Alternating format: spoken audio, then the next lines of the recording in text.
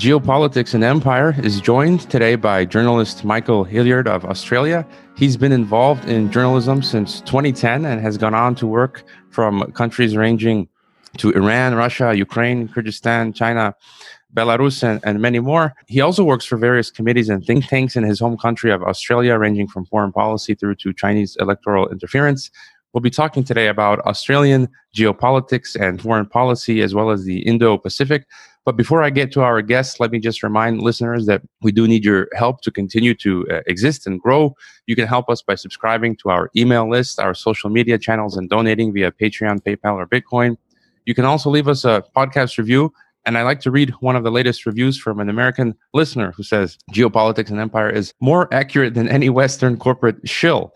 People claiming this podcast is Russian propaganda are clearly true believers in the post-2016 Russophobic hysteria that the corporate media and national parties have used to distract the masses from their own perfidy and corruption. This podcast has its limits, but it's at least free of the jingoistic ignorance that is the hallmark of most such podcasts available on Apple's platform. So we thank that listener for their critical review. And there you go. Now onto the podcast, and welcome, Michael, to Geopolitics and Empire. Hey, great. Thanks for having me on.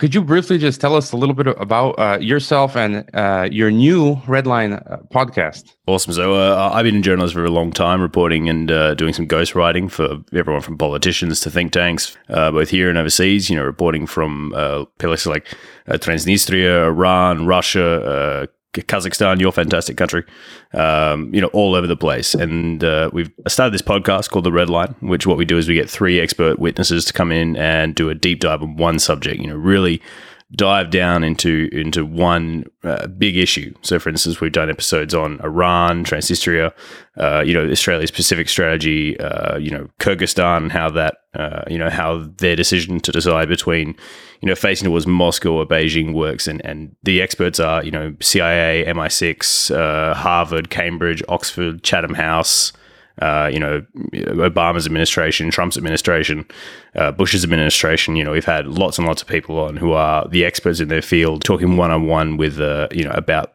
subjects that are really, really shaping the news without having that, we're not funded by corporate sponsors, so we can actually dive down and we don't have any beholden sponsors that are dragging something either way, so we can just report straight there, raw and from the front line. So kind of what we do here as well on Geopolitics and Empire, we've also interviewed CIA, MI6, FSB, academics, and so on, as well as critical and dissident thinkers. And I was on your Iran episode, so people can go and check that out. But on this episode, I'd like to get a feel for what's happening in and around Australia. We haven't really covered that topic in depth ever on Geopolitics and Empire, so you'll be kind of introducing our listeners to that. I recently did an interview with the Filipino academic Richard Heydarian, who says that the 21st century battleground in the new Cold War between the US and China is the Indo-Pacific. So you can kind of start where you like, where you think is most important, perhaps defining Australia's position and strategic goals. To me, Australia is essentially, in a way, a type of a vassal state of the United States in terms of foreign policy, just as Canada and Britain perhaps are. So you can start where you think it's most important. So I think your Filipino episode was absolutely correct, but I think the biggest invention we've ever seen that's changed lives is the shipping container. It doesn't seem like much, but because of it, it made transporting goods so much, it became very streamlined. I can order a pile of cookies from China and it will arrive in my country very cheaply and efficiently, very quickly. And it internationalized trade dramatically. It shifted everyone. It almost broke down countries' dependence on having to manufacture and build things in their own country, because if you're, let's say, a country like Hungary who has to pay their workers a fair wage and to build cars or whatever, now, even with the shipping costs, it's still cheaper to get it from China or Vietnam or anything. And this has made shipping lanes and shipping the most important thing ever. I mean, control of shipping lanes and control of the waters is a lifeblood of every nation, particularly as nations strip back their own manufacturing more and more and more and lead more to this sort of buying it from somewhere else because it is cheaper and moving to a service economy. But it means that the naval powers and the water is now far more important than forever because, if you take a country like Australia, we are the only developed nation, that has a fuel supply of a 13-day reserve, which means that if we run out of fuel, like we get a fuel reserves cut, we have 13 days until we go dry in this country. That is absolutely nuts to think about, that an entire developed nation will lose its entire fuel supply in 2 weeks if they cut just a few little choke points and then we're cut off by a navy. This is why naval supremacy is so incredibly important in this century, and it's why the US has put so much effort and power into maintaining control of the seas. And Australia, it's that is its biggest crux at issue. We can talk a bit more about that later. Yeah, it's kind of like this struggle between Mackinder and Mahan, and there's all this talk of the Belt and Road and what's happening in Eurasia, and we kind of forget how important the sea lanes are. And China's rapidly building up its navy, and we see India now moving towards that. And so, one of the points that you sent me to discuss are the resources choke point. So, perhaps you can comment on that. As we talked about, so Australia's in this very, very weird neighborhood where we are, if you play a game of Risk, how much of a corner we are. There's not much down our way, and we are effectively so beholden to every other nation. So most of all of our petrol comes in from Malaysia, or almost all of it anyway. Most of our manufacturing comes from China or Vietnam. And because of that, and everything comes through a few choke points. So if you look at a map of Southeast Asia, we've got just above Australia, Indonesia, which is this, absolute cacophony of islands up there, which it's, some of these choke points, our ships and our fuel and everything comes through are so small. You can see land on both sides.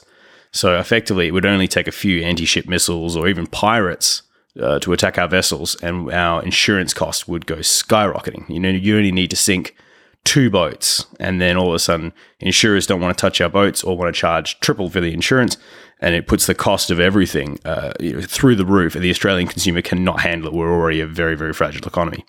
On top of that, the other choke point we have is the Strait of Malacca, which I'm sure you're very aware of, which is that gap between sort of Malaysia and the very top bit of Indonesia. And yeah, it's tiny. I've been to Malacca. There's not a lot of gap in there. And if, let's say, a US battle group or a Chinese battle group was to block it off, we have almost no more connection with Eurasia. And then the other one is the South China Sea. Almost everything we have manufacturing-wise comes through the South China Sea. And obviously that is the Chinese battleground at the moment. That is where they are increasingly gaining power. And if they could cut that off, that would really, really hurt Australia, because we do not have reserves. We don't manufacture as much in this country anymore. And we are just so dependent on imports and stuff coming in that it would break our back to even cut us off for 2 weeks. And that doesn't include some of the white papers that were coming out recently. So for instance, in my state, I live in the west of the country, which is a very huge state, but it's mostly mining and exports. But all our mines and stuff, mostly export out of about 4 ports in this huge state. I mean, the top of my state to the bottom of my state, to give some context for your listeners, would be the distance is kind of Paris to Minsk, probably a bit further, maybe even closer to Smolensk. That's how big my state is. But we've only got like 4 real deep water ports we use to get our stuff out. So even if China was to, let's say it was the Chinese, obviously, but if they were to go for it and dustbin, which is a small tactical nuclear weapon, or even just break some of the ships so they clog the harbor into 4 of our ports, it completely cuts our export, infrastructure out. We couldn't make money. This country would break very quickly. And on top of that, we have a lot of aging infrastructure because we've privatized so much of our rail network and our road networks to the point where, I'm one of my best friends is a farmer. He lives out, he exports wheat and canola and that sort of stuff. And they are producing more than they can export because the railways are degrading and they're falling apart. We are not ready. We're fine with sailing as it goes right now. But if something big was to come, that would be very, very bad. And we are, not really set up for any buffer or anything to go wrong. Even if we get blocked off, if we get cut off in a choke zone, or we get dustbinned, as a naval person would call it, we are in a very, very, very bad position. Before we get into the U.S. And China and what's happening, I just wanted briefly for you to let us in on your feeling of the Australian economy, because there seems to be a lot of bubble activity, especially with the real estate and the home prices. And if you could just comment on how you feel, where's the state of the Australian economy at the moment? The Australian economy is in a terrible position. So if you look back, our housing, let's start with housing. So housing is god awful. So for instance, in Sydney, which is our biggest city, you can get, my friend is living in a 2-car garage, like a little flat. It's the size of a 2-car car garage. It's built just on top of one. It's costing him 1,000 Australian a week, which would be roughly about 800, 750 US a week for a 2-car garage size, 1-room flat. Because the property investors have bought up the market, and what we have here in Australia, bought in by our very conservative government, is an idea called negative gearing. So if your house is losing money, you can claim it back off your tax. So it means that rich people don't have as much risk buying up huge parts of the housing market, which means that the only people you ever see buying houses now are developers and people who are on their 7th or 8th house. I mean, last year alone in Australia, more people bought their 7th house than bought their first. And that should really kind of give you an idea of where our market is. Because of it, it locks out, 50% of my generation of people will never afford a home in Australia as it currently stands. Because the housing market is just unattainable for us. Rents are too high, and it puts a huge bubble. Now, last time we had a crisis in this country, was in the 08, the great crash of 08. But we had a good cash reserve left over from all our mining. China was still buying all of our steel.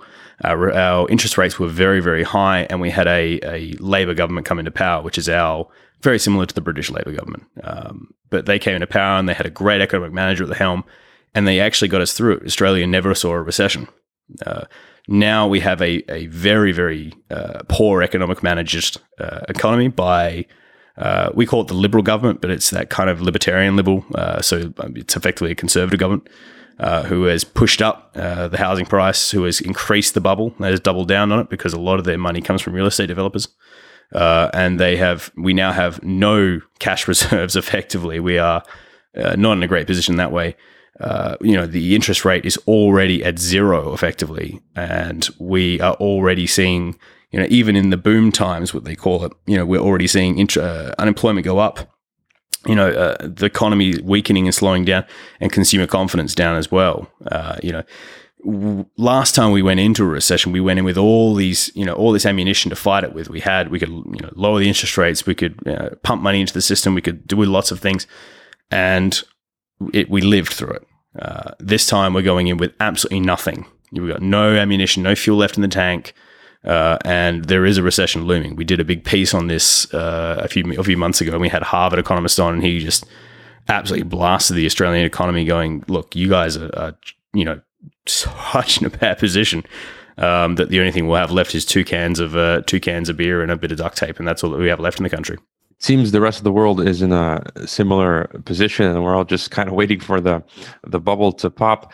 And now to get back into the U.S., you said that Australia follows the U.S. into every war. Australia is part of the Five Eyes NSA surveillance system, and just recently Japan apparently has joined that. So now we have 6 eyes. Australia is also part of the Quad group, which is kind of the U.S. is, if you remember, in the Cold War, we had CETO, which was like the NATO for Asia, and it seems now the Quad, which includes Australia and U.S., is a new version of that. And could you tell us a little bit more about Australia's positioning within the U.S.? Now they call it the Indo-Pacific Command. Where does Australia fit into the U.S. foreign policy and military-industrial complex? So everything with Australian defence always relies around what's called the ANZUS Treaty. So it's a treaty between Australia, New Zealand, and the US. And effectively it says that no matter what the US does, no matter where it goes, we will be there. We are the reliable little lapdog of the US, and we will follow it into whatever conflict the US wants to go into. Even in this recent round of Iran tensions, when the US was hyping up tensions with Iran, Australia, our Prime Minister, was committing to putting boats in, and they were going to send one of our tiny little naval boats out there just to prove that Australia has got the back of the US. And that again comes down to completely down to our naval reliance. We're in this very, very weird position where almost all of our economic stuff comes from China. China is our biggest economic partner. It buys most of our minerals. It gives most of the country. It's one of our largest investors in infrastructure and housing. We have very, very deep economic ties with Beijing. But we also know that if push was to come to shove and we have to pick a side, the US can cut those 4 choke points because it does have naval supremacy in the area. And it doesn't matter if China wants to buy all their stuff, they just won't be able to. So effectively, we have that decision of, do we side with China, who is our economic partner and is our regional, is kind of the regional power, as it would be in this neighborhood, but we can get cut off at any point by the US, or do we side with the US, who don't buy a lot from us, don't support us economically very much, but at least would guarantee that our waters were free to navigate and we could try and trade with everyone around the area, whether that be India. We do a little bit with Indonesia, but not a great amount. But again, it would be, devastating economically, and it would be what was left of Australia's economy would be there to back up the US. We do most of the US's dirty work in the Pacific as well, particularly Fiji, Vanuatu, those kind of nations. We are, we're the big fellas in that small pond, and I say small pond when I refer to the Pacific here. But yes, we effectively do the US's dirty work in the Pacific. But that's the big conundrum in Australia. For every foreign policy council is, do we commit further to China because, frankly, that's where the money is and then we need the money and we're desperate for the money because our economy's not doing so well? Or do we side with the United States, which guarantees us that if anything goes wrong, we have someone to defend us, but not economically? And I want to look at the fears in Australia of China and the Chinese empire that's rising. And let's not fool ourselves. Every country on the planet, whether it's the U.S., European countries, or Russia, or China, or Australia, all are involved in espionage, and I think to different degrees, election interference, and cyber hacking and this sort of stuff. But to if you can tell us what's been happening in Australia recently, because the Chinese have been buying up, I suppose, a lot of property in Australia. There have been talks of Chinese infiltrating the academia, universities, Chinese election interference in the Australian elections. They're buying a lot of the Australian resources. So can you tell us, what's the fear, what's the damage that China can do to Australia? I mean, if we go further over the years, I mean, will they be able to manipulate Australian politics? So can you tell us a little bit about this? So Chinese influence is there's some things I can talk about and some things that I'm not allowed to talk about. But Chinese influence is creeping in Australia. Now, what we usually find looking at Chinese electoral interference is they like to try it in their backyard first. So Kyrgyzstan often cops that. They'll try out some ideas and run it as a bit of a boiling pot in Kyrgyzstan. And then we get the boiling point of testing things out and how they run in Western nations before they go try it in, the United States or Europe or something of that variety. So the Chinese do, a lot of their influence comes from money. So, for instance, our universities always capitulate to Chinese demands because of the fact that we have so many international students here who pay 4, 5, 6, 7, 8 times the amount of money that a regular student does. So someone like a University of New South Wales or University of Queensland or these kind of guys are so reliant on Chinese and, to a lesser extent, Indian money coming in, that, for instance, right now when the coronavirus is kicking in and a lot of our Chinese students can't make it and join for this next year's intake, they're already projecting dramatic losses of profit because they don't have that money coming in. Now, they also have openly tried to buy a number of our politicians. So there was a big scandal here where a Chinese spy got caught and saying that, he was being offered, the Chinese said they would give him $1 million towards his campaign to run for the Conservative Party. And that they would support him and they would do ads and everything else for him. He said no. And then 2 weeks later, Gladys Liu, who runs a seat in Melbourne, she all of a sudden pops up with this huge $1 million campaign and runs and has the Chinese support and does the little things like running electoral ads and posters in Chinese that are the same colors as our kind of state electoral board. So it's, telling people this is how the correct way to vote is to vote conservative in Chinese at electoral sites. There's a lot of little hinky things like that. And even when she was openly caught, and there was, even ASIO was kind of hinting, yeah, she's probably working for Beijing. Our conservative government stood by it because we need that Chinese money coming in. We're so reliant on it for our economy that, we don't really call the Chinese out when they need to. Now, a lot of it is hysteria. So, for instance, we had a mining magnate who, in the last election, who talked about this Chinese airfield they're going to invade us from in the north, when it turned out that he actually owned the airfield. It was insane. And a lot of people, our older generation are worried that China is going to invade us and China will land and occupy us, when every single white paper indicates that would be just more trouble than it's worth. China is far better at just buying large stakes in our mining companies, by buying up politicians with money so that they can effectively get bits of legislation through. So, for instance, they got what used to be called our 457 visa program through, which is a program that lets Chinese workers work in Australia for much cheaper wages than Australians get, and they effectively can be deported rather than charged if need be. There's a lot more to that legislation than I've just indicated, but it was paid for by China, and CITIC and a few other companies managed to push it through the Australian Parliament. China buys a lot of ads and a lot of ad space, as well as there's indications that they're using a lot of surveillance technology to feed opposition research to certain parties. And so, a question that I ask most of my guests is, with their thoughts and what they're hearing from where they're working and where they are the potential for, another world war, a World War III kind of situation. We see what's happening around the world. There's this militarization, Navy buildup. You've got the South China Sea, hotspots, flashpoints, Taiwan, North Korea, the Middle East.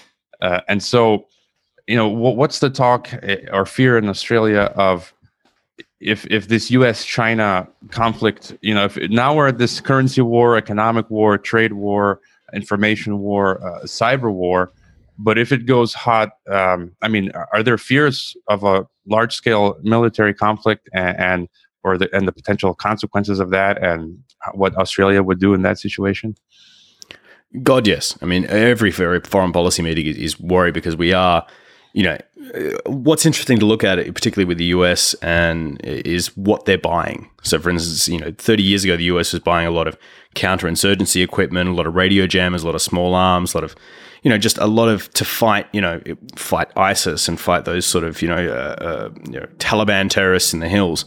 But right now, both the US, Russia, and China are buying large amounts of conventional warfare stuff. I'm talking great power versus great power stuff. We've been talking about upgrading our nuclear forces. When, why would you upgrade nuclear forces if you're only anticipating fighting, religious extremists in certain countries?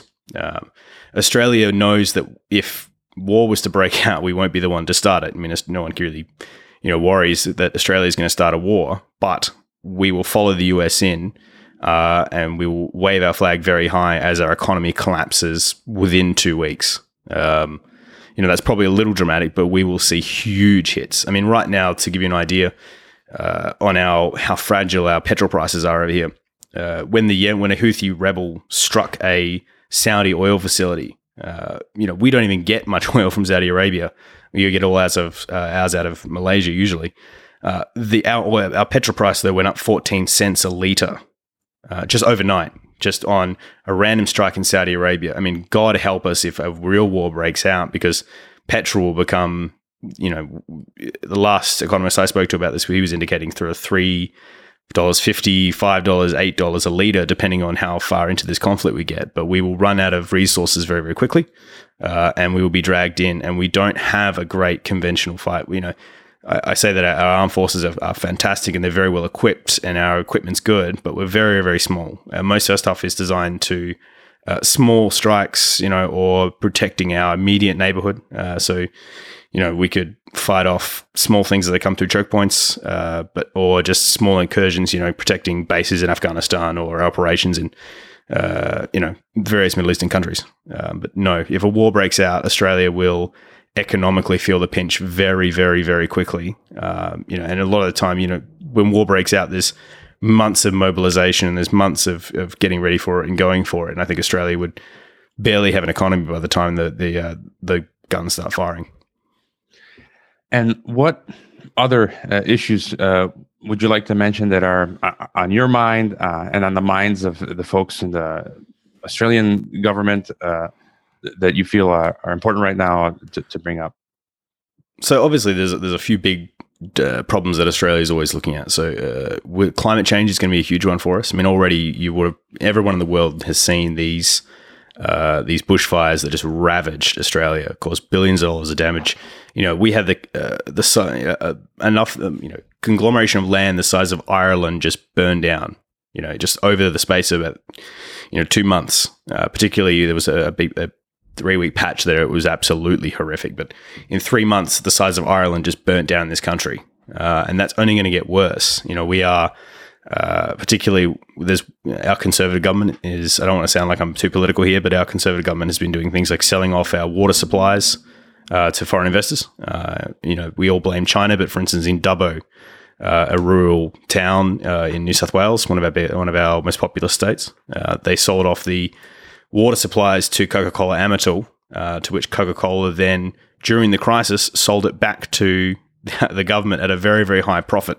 In exchange for donating some money to the Conservative and the Nationals campaigns over here. I mean, when climate change starts to really, really bite, it's going to hurt us because we've already having towns that are running out of water and having to get it pumped in from other places. We are going to see, in the space of 1 week here, we had floods, bushfires, a cyclone, and hail all within 1 week in this country. The weather is starting to get worse, and we are, every military guy would refer to it not as a problem creator, but a problem multiplier.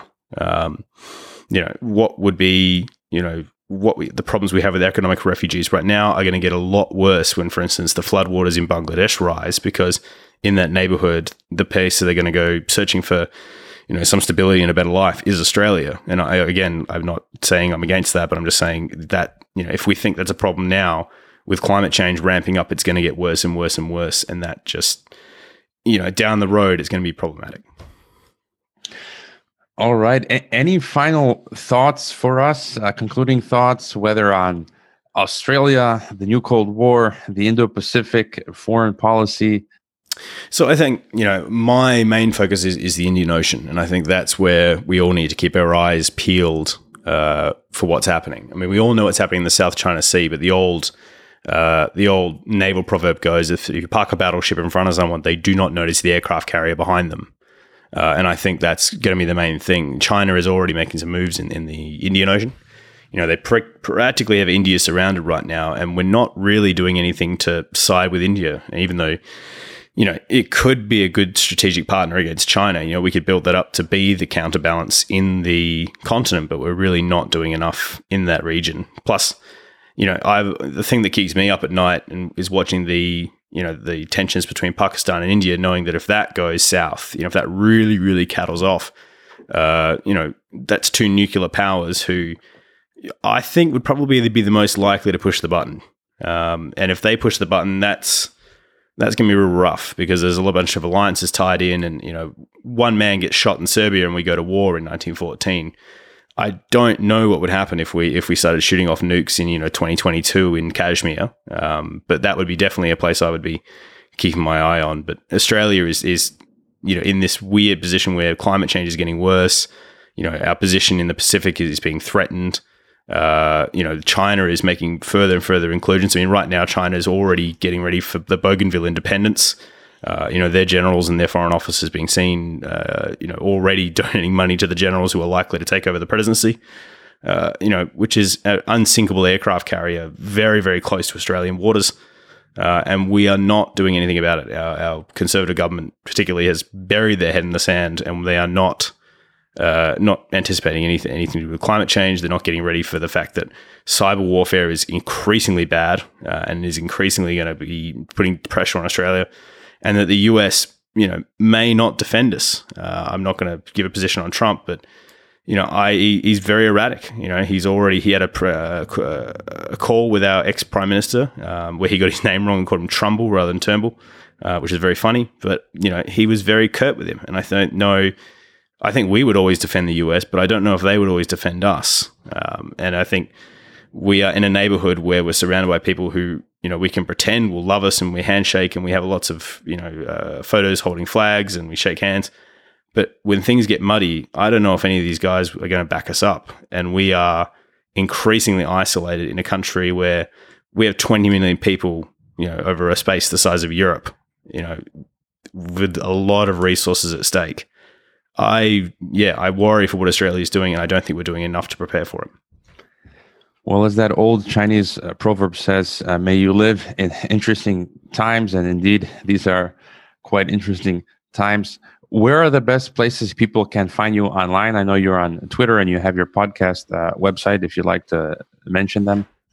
Yeah, so you can always find the Red Line on most of your standard podcasting sites, so, Spotify and Apple and Podbean and all those sort of ones. You can find me on Twitter at Mike Hilliard Oz, and you can follow the Red Line at the Red Line Pod on Twitter as well.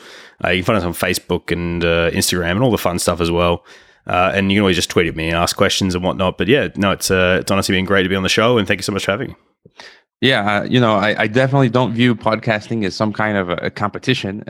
I think we should all be friendly and collaborate. And I do urge listeners to check out the Redline podcast because it's kind of a new twist. It's interesting because you have not one, not two, but three guest experts on each episode, and they're about 45 minutes, and each, I think, guest gets to speak 10 or 15 minutes. You guys really cut it down to the key points that the experts want to make. So it's a high quality podcast. And so thank you, Michael, for being on Geopolitics and Empire. Awesome. And if you are going to check out any episode, I'd check out an Iran episode because Hervoyer is on it as well, and he gives an absolutely fantastic talk about Iran and how the US had got to this tension point. And I think his work on that episode was absolutely fantastic. I hope you enjoyed this Geopolitics and Empire podcast and interview. I would like to remind you that our website is geopoliticsandempire.com, and you can sign up for our mailing list that goes out each weekend with the latest podcast and a long collection of important news headlines. It's good to sign up for the newsletter in case we experience censorship and deplatforming. You can help the Geopolitics and Empire podcast by subscribing to and interacting with all of our channels such as YouTube, Twitter, Facebook, Gab, Minds, and Steemit. You can also help us by leaving a rating and review on your favorite podcast platforms such as iTunes, CastBox, Stitcher, Spreaker, and so on. Finally, if you value our work and our mission and would like to see us continue interviewing experts from across the political spectrum, please consider leaving a one-time donation via PayPal or Bitcoin, or becoming a regular monthly supporter on our Patreon. All the links can be found on geopoliticsandempire.com. Thanks for listening.